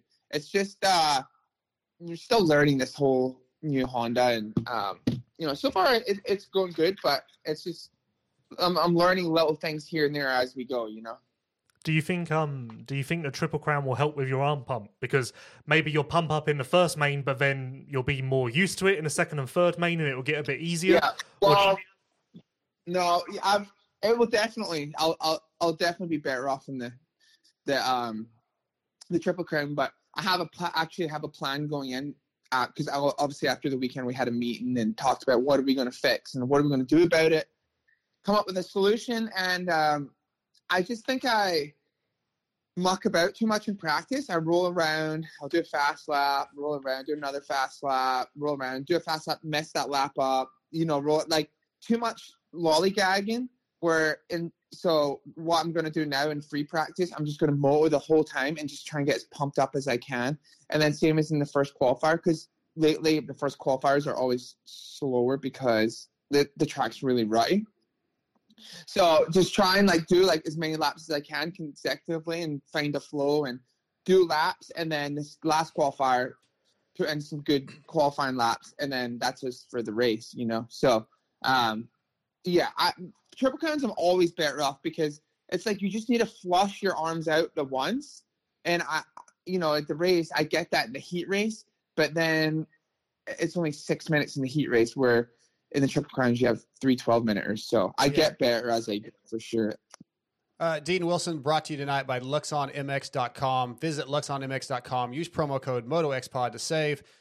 You've talked a bunch about the arm pump and, of course, the detuning of the bike and the power of the bike. Do you feel like the arm pump may be equally or primarily because of the bike or because of the mental side or a little of both? The arm pump? Yeah. What do you think contributes to the arm pump the most? I don't know. I've always gone arm pump, even PC days. The best thing I ever did was I went and got the surgery back in 2018. And it worked really good. 2019 was a good year. It worked good for a year, and then it kind of faded off. But I think I think a lot of it can be bike setup. I'm still struggling with suspension. That's kind of something I'm constantly working on. I think suspension can be a big deal. And then I think also just getting a good start and not being in the back and always having to try and catch up because my starts are – it's like if you have a bad heat race, you're on the outside of the gate and then – you're lining up next to 15 gnarly dudes, 450 class is insane. So it's important to get that start and then just you kind of hook on to someone in front of you. You know what I mean? Mm-hmm. So how about the fact of being a new dad? Does that have any effect? Because we hear guys say, oh, now I'm doing it for my kid, or now I'm thinking about, I don't want to be injured because of my kid or whatever. Does having your child at the race have any effect on your race? For me, not really. I still have the same mentality, and I don't know. He came to the race at San Diego, and it was really cool. I enjoyed having him there. I think once he gets a little bit older, it's probably cooler because he probably understands it more, But right now, obviously, he's just a newborn. But I've heard people say that, and I still feel kind of the same. To be fair. Okay. Question on bike setup. Of course, a lot of people saw Ken Roczen's performance, particularly at Paris Supercross. Did you ever try Kenny's base setting? And then I believe since then you're working with Scott at Bennett at Showa directly instead of FC, correct? Yeah. Yeah. Did I try base setting on what exactly? What he did Paris on. There was somebody in the comments section actually asking that if you had tried Kenny's setup. Like the engine package or engine suspension, basically his whole base setting. If you ever tried that, no, his engine package is what I have in my bike now. But suspension is obviously different because I'm sure, and that was factory connection. So, yeah, I just think suspension is. I was talking to Todd Brown, my suspension guy from last year, and he says dialing in suspension for me is really hard because I'm 190 pounds, and so I charge the rhythms really hard. I hit everything really hard. So, like, I really compress the suspension hard in the middle of the rhythm. So trying to have that hold up, a little bit more hold up in the rhythms is a tough thing to do when you're kind of looking for things in certain other areas of the track as well. So it's hard to really dial it in for the bigger guys because, you know, I think the only really guy my size is Mookie. Me and Mookie, you know, like everyone else is pretty light. So, you know, I always just feel like I'm on the soft side a lot, which hurts me in the rhythms. I just feel like if you don't downside the rhythm perfect, then if you land a little bit too far, then it really bottoms out, you know? So, but yeah, I'm running the same package engine-wise and gearing as what Kenny had at Paris. Hey, Dean, I just thought of this. Yeah, thank you. First of all, at San Diego, you were nice enough to visit with my dad for a minute, and I mentioned when I was introducing you that this is probably your last Supercross year, and your response was, we'll see, or something along those lines. Has anything changed, or is there a possibility you may keep doing this on the AMA side? We'll see. We'll see how the year goes. I haven't really said it as my last year because I could really get the ball rolling and start feeling really comfortable. And, you know, it's also really important on my knee too. Like if my knee feels good, because that's the biggest thing. So, yeah, we'll see how it goes. I have a 2-year contract with Firepower Honda. So, we'll see how it goes. I have an option for the second year, but, that's what I told Reeve. I was like, Reeve, let me see how I feel this year, like, and then we'll see. But I just want to focus on this year, and you know, it's the 450 class. Like, it's just, you know how gnarly of a class it is, and if you're not at 100%, which I'm not already, it's just like, it's a dangerous sport, and it's gnarly to like be out there, and if you're not. It's hard. What I'm pretty much trying to say is it's really hard to take mentally getting your ass beat. Sure. 18 pounds. When you're not just at your best, when you know you can be better, but your body kind of gives you that. You know what I mean? So, yeah. But we'll see how it goes this year. Okay. Oh, I hear your little we hear one. the baby. I was gonna say that was actually my last one for you. Was gonna be the baby is. With everything you got going on, the anxiety, a toughness race, is it how's dad life being able to come home to that? Does that kind of take all the worries away and wash away all anything you're dealing with? Oh yeah, no, it's really cool. Like, you know, just I kind of like came into the dad world thing very like blind, I guess you could say. Like, I didn't really know what to expect or how it would be, but it's been awesome so far, and I'm really enjoying it. And like, I come back from the track, and it's just so cool just to hang with him and seeing him. You know, you just get to watch him every day. You get a little bit something different, a little bit more personality, more smiles, and it's really cool. So I'm enjoying it. And also, Sarah's a really good mom, and she holds a lot of the weight while I'm training and riding. And yeah, it's a team effort for sure. But it is. He's really good at nighttime when he sleeps. Like, he's got a decent sleeping schedule already, which we're lucky for that. But, oh, man, like, I don't know how people have, like, 4 or 5 kids. Dude, Chiz just had his third one. What is going on? Oh, man, that's gnarly. Clippy. Yeah. Clippy. Yeah. Brittany, every time I talk to Brittany, she's like, I want more. It's crazy. Or, no, you know what? I take that back. She said Chiz wanted more. That's what she told me. Yeah. Wild. I don't know. That's a mental thing. Dino, we've had enough of your time, man. Get back to your family. We'll see you this weekend, and thanks for coming on. Thank you. Thanks for having me, guys. Appreciate it. All right, Dino. Take care, bud. See you. All right. Cheers. Thanks to Dean Wilson for coming on. Always a good interview. I love Dean. He's just a good guy. He just came on the show like a month and a half ago, and he just almost always says yes. Why you grinning? Why you grinning? I've got 2 things to raise. Okay. One for each of you. Yep. Who would like to go first? You Go ahead. Michael. Dean, I can't remember if I saw you tweet it or on Instagram, but something about you detuning your bike. That was a Vital MX interview. I that thought was a so great too. opportunity to plug Vital MX. Yeah. I heard in your Vital MX post-race interview. I can't remember where I saw it. Instagram. Did you tweet it? Great. Jamie, Yes. I'm looking out for you. Okay. Tell me. Maybe don't. The very first question maybe shouldn't be like, you seem like you're really struggling mentally. Maybe just like ease in a little bit with like, how you doing? I wanted to go in hard. He had Okay. a great response. she He said. talked about it. I'm just trying to look out for you. Okay. Would I'm you trying like to to look host? out for you. He's a dick. Here's my thing. Sometimes He's just upset I that I get didn't told read his that- interview.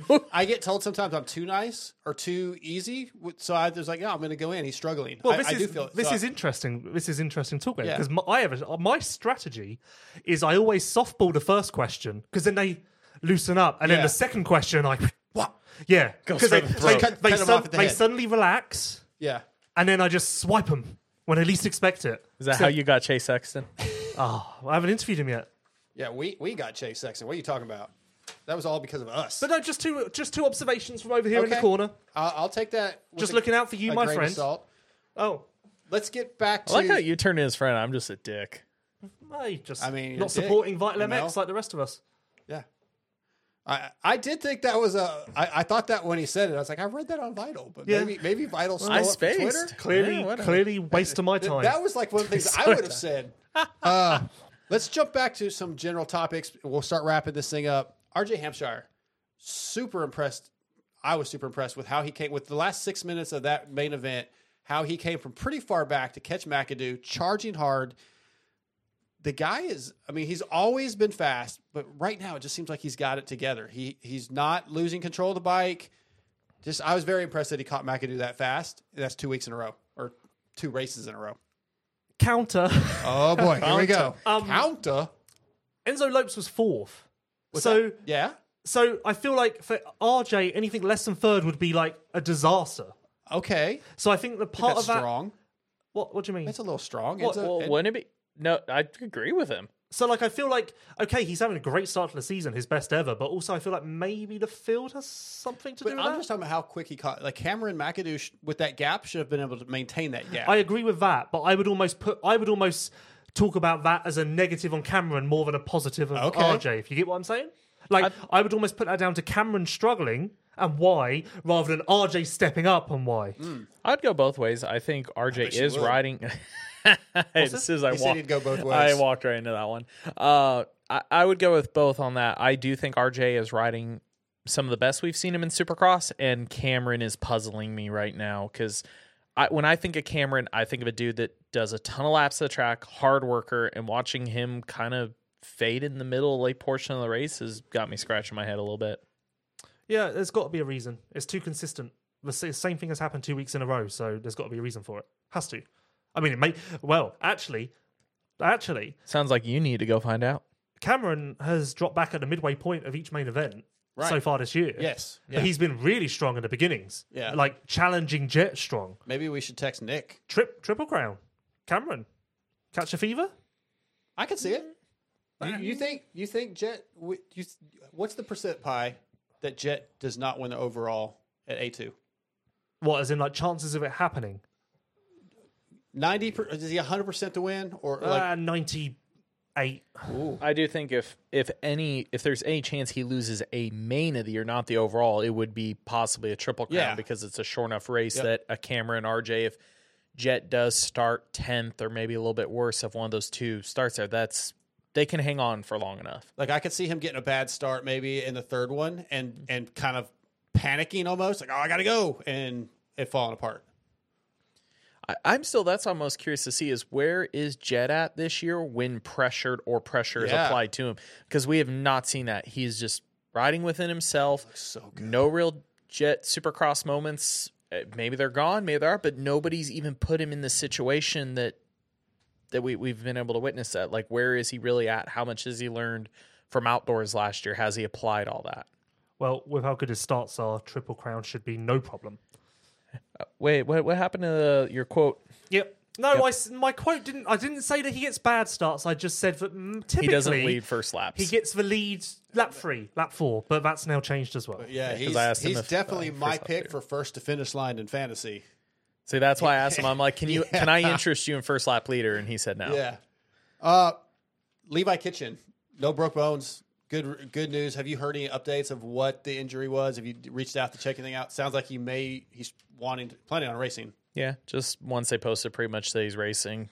No real thing to look at there. I don't know if his head, he kind of, as much as he was stumbling around, I thought maybe it hit his head a little bit, but then later that night he was in a sling, but apparently he's good to go. Yeah. Yep. Yeah. Yeah, good Okay. things racing. We cannot lose 250 West riders. No, We don't have many to lose. We that's still for have sure. one coming in a couple weeks. You do we want to talk about any of that drama with the Carson Mumford and I guess some posts on the forum or no? No, I'm staying. Ignore it. I am staying out of that. Okay, we'll stay I'm out of good. that. Ken Roxon, Shane McElrath, both kickstarting their Suzukis at some point in the day at San Diego. We keep hearing from the mechanics who are all friends of ours, yeah, we laugh at that because every time they kickstart the bike, starts the first time, but it didn't happen at San Diego. They were struggling to restart those bikes once they're hot. I mean, I also watched Dylan Schwartz at A1 kicking away. Yeah. I can't handle kickstart talk. I'm over it. I just can't handle the jokes or the comments. I'm not making a joke. I know, but I can't handle any of it. Like, Okay, everyone in the okay. stadium There's is watching two- him kick his bike. Like, Lewis is about to have a panic Lewis is attack. having We'll- anxiety we'll- attack. There's two things you cannot talk to Lewis about. It's a Kickstarter Yep. and arena cross. Both of them have mentally ruined this quick, man. someone talk about Chase Sexton to bring me Let's- back to. Oh, let's the talk Sexton about- ship is sailing to A2. It's right off the. That's fine. I'm good. It's right off the coast. How about All right, the updated Super Motocross schedule? I've heard positives. People are excited. It moves it up a little bit. So supposedly now there's just some more off-season, quote unquote. How's that affect Motocross Nations, Lewis? Well, based on the current schedules, quite negatively. But I hear that the nations will be moved. Okay. Which Really? what I don't know is whether the whole of MXGP will be moved or if it will be before the end of MXGP. Well, Because there is currently a TBA the last weekend of September, which the nations could Wasn't slot that onto supposed to be? Is that the one they were trying to do at Vietnam? No, Vietnam is on September the 17th. Okay. There's another TBA after that, which is October the 1st or whatever that weekend is. Oh, it is October the 1st, exactly. So I wouldn't be surprised to see the nations move there. Interesting, though, because obviously Infront made the MXGP schedule around SMX. Yeah. Now, okay, they say that. They've always wanted to run MXGP into October and November.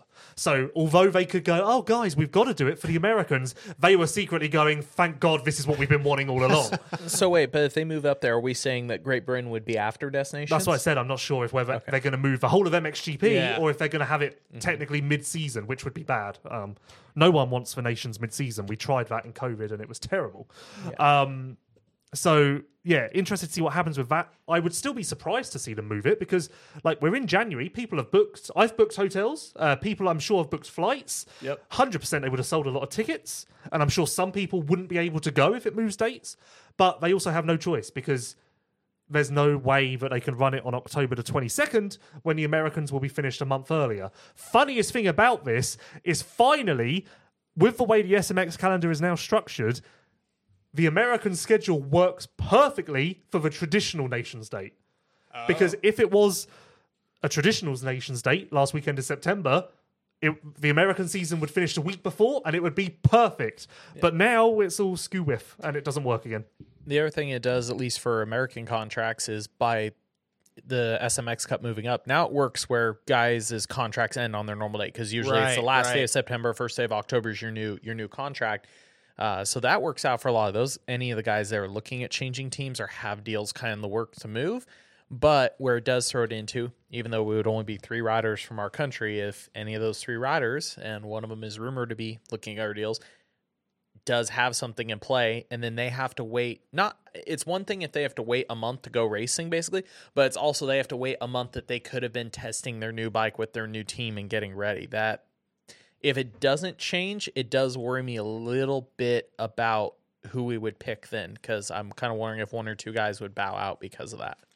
That's my concern too. Yeah, that It's not just the time; it's also how it affects them moving to a new brand. Yep. I would bet the Nations gets moved. Okay. So do with that what you will. All right. It's time for the FXR slag off you bloody bloke, or we'll change this week. Instead of we don't really have any hate comms that we found.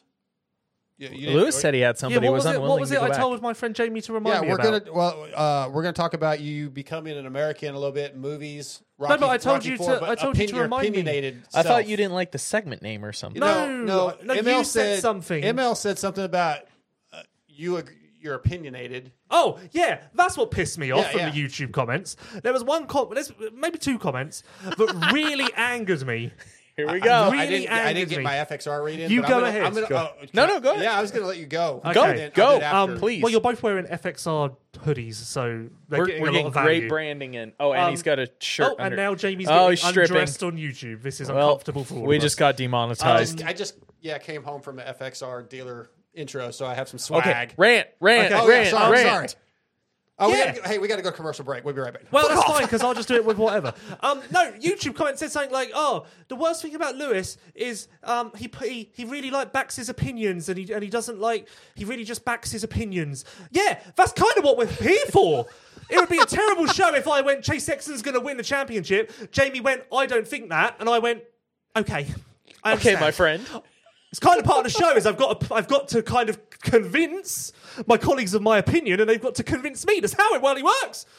Some people just don't like good entertainment. But I don't know what people. I can't remember what the comment was exactly. It was saying about Lewis forces his opinions on people. No, yeah, that's kind of the idea. It's kind of the idea of an opinion. That's an opinion. I think that Anaheim 2 will be good this weekend. Jamie goes, I don't, and then I go, yeah, okay. I'm not looking forward to it either. Right, yeah. Does everyone just want me to be a wet wipe over here? Jesus. They just want you to be a complete pushover. Yeah. Yeah. No, I just don't. I don't understand. That's part of the idea. Sometimes I'll back my opinion more than I even believe, just because I feel like I've got to do that because that's my job. job. You know what we need for a sound drop? The Barsha oh yeah for him when he gets going. Yeah, This is great. I've got some sound drops I need to pull. Once I get home, I'll get all that done. I just can't handle it sometimes. Someone tell me about Chase Sexton again to calm me down. How about FXR, which is designed by racers for racers? With industry-leading fit, finish, and performance, progression is the name of the game with every new piece created. At FXR, we push our brand to the next level to provide you with the best products possible. Visit fxrracing.com to see the numerous gear lines and colorways, as well as snow lines and lifestyle casual wear. Do you want to talk about, you're here in America, you're staying in America, at least for a while, hopefully a few years. You watched one of the most American movies of all time, Rocky IV. Yeah, I've seen Rocky before. Yeah, but I watched it again. Yeah. Oh, okay. Well, I don't know. In my mind, I feel I'm like just you impressed. don't watch movies. I'm just impressed he watched something other than bar to bar. Yeah, that's what I'm talking about. Can we go to that? No, we're going to talk about Rocky IV. okay. What'd you take away from we'll Rocky go to IV? What was it? I liked it when the man was screaming at Rocky, "No pain," because and also I think I might want to be a boxer now. Oh, okay. I liked it. It looked fun. Yeah. I think it'd be fun. I might do that now. So you may not see me for a while. I know a British pal of yours you could go box with. Well, YouTube comments. I'm coming for you. I'm just going to fly around the world and just knock on people's doors and be like, right, are you this YouTube commenter? Let's go. Hey, we could do really well off that. YouTube, YouTube boxing fights are all the rage. Okay. No, I like Rocky IV. I like Rocky in general. It motivates me. I feel motivated. I felt motivated after watching that. Motivated too. The whole in training general. and everything. Yeah, no pain. So when you bully me on this podcast and say hateful comments, I just think to myself, no pain, Lewis. I feel, Don't let I feel Jamie- nothing. I never bully. I think it's the other way around. Don't let Jamie put you down, Lewis. No pain. Okay. So on a really bright Yeah. note, you want to talk about something fun we got to do this week that involved San Diego 2005? Oh, yeah, yeah. Well, There's two things I that cheer him up: yeah. Chase Sexton and San Diego 2005. Well, Michael kind of ruined it for me because he was there. So it would have been nice if it was just me and Ricky, but me, Wow. Ricky, and I don't Michael. want to share. The problem is share the my fun experience. The problem is the podcast would have never moved on. He would have just kept circling back to San Diego 2005. Ricky would be moving on. He's like, so but what'd you have for breakfast that morning in San Diego 2005? No, me, what was Track Walk like? Me, Ricky, and Michael I did a podcast on Monday morning. It's 2 hours and 10 minutes long, and it will be out soon-ish. And it is focused on 2005 to 2007, his Suzuki years, because I have always felt that when Ricky is recapping his career with people, it goes so hot and heavy on the start of his career, the 90s, the early 2000s, the Jeremy era, that the Suzuki years kind of get brushed over. And as listeners of last week will know, I have a lot of questions about that. So we started from 2005 Anaheim 1, the perfect storm, James coming into 450s or 250s at the time, the Reed relationship, all of that. And it was good. I took a lot of happiness from it. Yeah. I have replayed some of there was one thing he said, I literally had goosebumps from head to toe. Like, I was sat there, it was like an out-of-body experience. I died for a second, and then I came back. I looked over him, his eyes were literally like this big. And, no, he was and on that front, I watched Bar to Bar afterwards with new eyes based on what my friend Ricky told me. And you found what he was talking about. It had a new perspective on everything, because I was I can't wait to hear it. Well, you'll probably won't be able to listen. I'll throw one little teaser in. It is really cool to listen to him talk about his mentality shift between Reed being his focus and James and the reasons why. And there's so much, again, we got to spend so much time on just those 2 or 3 years, more than just like, oh, how was this race? Talking to like how he was feeling mentally against the guys, who his competition was, how he was seeing the power shift between the guys. It was really fun. And for me and Lewis, it kind of fit perfect because that's like our probably peak childhood, like getting involved in the sport. So for me, it's definitely a little childhood, like little kid me's jumping up and down. For me, I'm glad you got to have that experience. Thank you, Jamie. I'm glad you got to have your experience in Minnesota. Yeah, that was good. My FXR experience. I will say for me, to echo what Michael said, the coolest thing for me was just hearing him talk about Chad, because you can tell a lot of thought went into Chad over the years, and he still has a lot of, the cogs still turn quite a lot on, like, he did this, but why did he do this? But why he didn't do this? Like, there's a lot of that. And little spoiler for... Or not spoiler, little teaser. San Diego 05, when he crashed in the whoops on the last lap, he was going to Barsha Reed in the next turn. He literally said that. His own words were, the reason I crashed in the whoops is because I came into the whoops with a plan to go faster through the whoops than I ever have before, because I was going to Barsha Reed in the next turn. Oh, I love it. And that, if that doesn't make you excited to listen, then I don't know what will. It was fantastic. Good times with my friend When's that Ricky. coming out? I was going to discuss that with Michael, but not too long. Not too long. About probably like a week and a half or 2 at most. I've got some thoughts, but we'll finalise that and we'll share it with everyone on social media. There'll be a competition going along with it as well. Oh. Yep. So fun. Okay. Well, before we wrap this podcast up, it's time for the 6D helmets picks of A2. Since its inception almost 12 years ago, 6D Helmets has been dedicated to the relentless pursuit of brain protection. From the original ATR-1 to its successor, the ATR-2, the goal is to develop a revolutionary design concept utilizing creative, forward-thinking technology that would change the market and improve the safety capabilities of the sports helmet. The helmet is the most important piece of protective equipment you will purchase, so visit 6dhelmets.com or go to your local dealership and ask for 6D. I got my picks already wrote down for A2. I actually went Cooper Webb, Eli Tomac, Malcolm Stewart. You traitor. I know. I'm pushing the envelope a little bit, just kind of hoping a little bit, trying to be a little risque, after hanging out with Kiefer all weekend, I'm going a little risque. If you try and talk to Chase Sexton at Anaheim 2, I will tell him who my picks are. I will tell him to stay away from the haters. Whatever. I'm not a hater. I'm a lover. Clearly, based on those picks. What are your picks, Lewis? Chase Sexton first. Eli Tomac second. Cooper Webb third. Quite boring, really, but to be honest, we've seen enough so far to suggest they are the 3 best riders. You're not wrong. I'm taking a chance. It's a Triple Crown. I'm hoping for something exciting. I would like Cade Clayson first. Oh, wow. I want excitement to that level. Yeah, that would be a very exciting race. If that happens, I can't even imagine how that would happen. Exactly, that's what I mean. Like that would be fun. ML? Chase Sexton for the win. Eli Tomac second, and Malcolm Stewart third. Okay. Well, we at least got another Malcolm in there. I would have liked to have got our producer, Sean Ogden's. Am I saying that right? Ogden? Yeah. Ogden's picks, but he's still a little under the weather. We're going to get him on the show real soon. He is making this look awesome. If you guys are watching on YouTube, killing it with all the overlays and video and pictures. It's awesome. I hope my guy, Scotty T, can even remotely keep up. Speaking of things that aren't on this show, Yeah. seeing as we're wrapping it up, I Yeah. have some constructive criticism. Oh, again. Not much Chase Sexton talk tonight.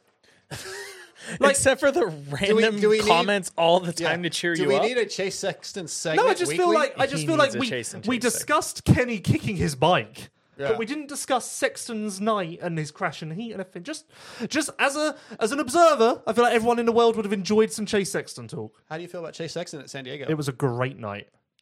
There was nothing wrong with it at all, perfect. and there was nothing wrong with it at all. That's all I've got to say. We're rolling into Angel Stadium.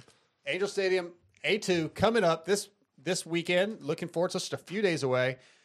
I'm going to wrap this thing up because I have to go find my wallet. So I want to thank our sponsors, Racetech, Boyson, X Brand, Guts Racing, FXR, 6D, WUSA, Motul, Luxon, Prox. I feel like I'm missing one. I've got another constructive Look at his criticism. Jesus, flipping paper. I've got another constructive criticism. Maybe just write a list for these moments instead of like shuffling through all the papers. Not a bad point. Thank you. Thank you, Lewis. I think that's going to be a wrap. We're out. We'll be back next week. I will probably be back in Texas. Why is that not playing? You have it muted. Your board is so different than mine. You have the wrong. You We only are- muted the wrong channel. This is so different than my board. We're out. Thanks.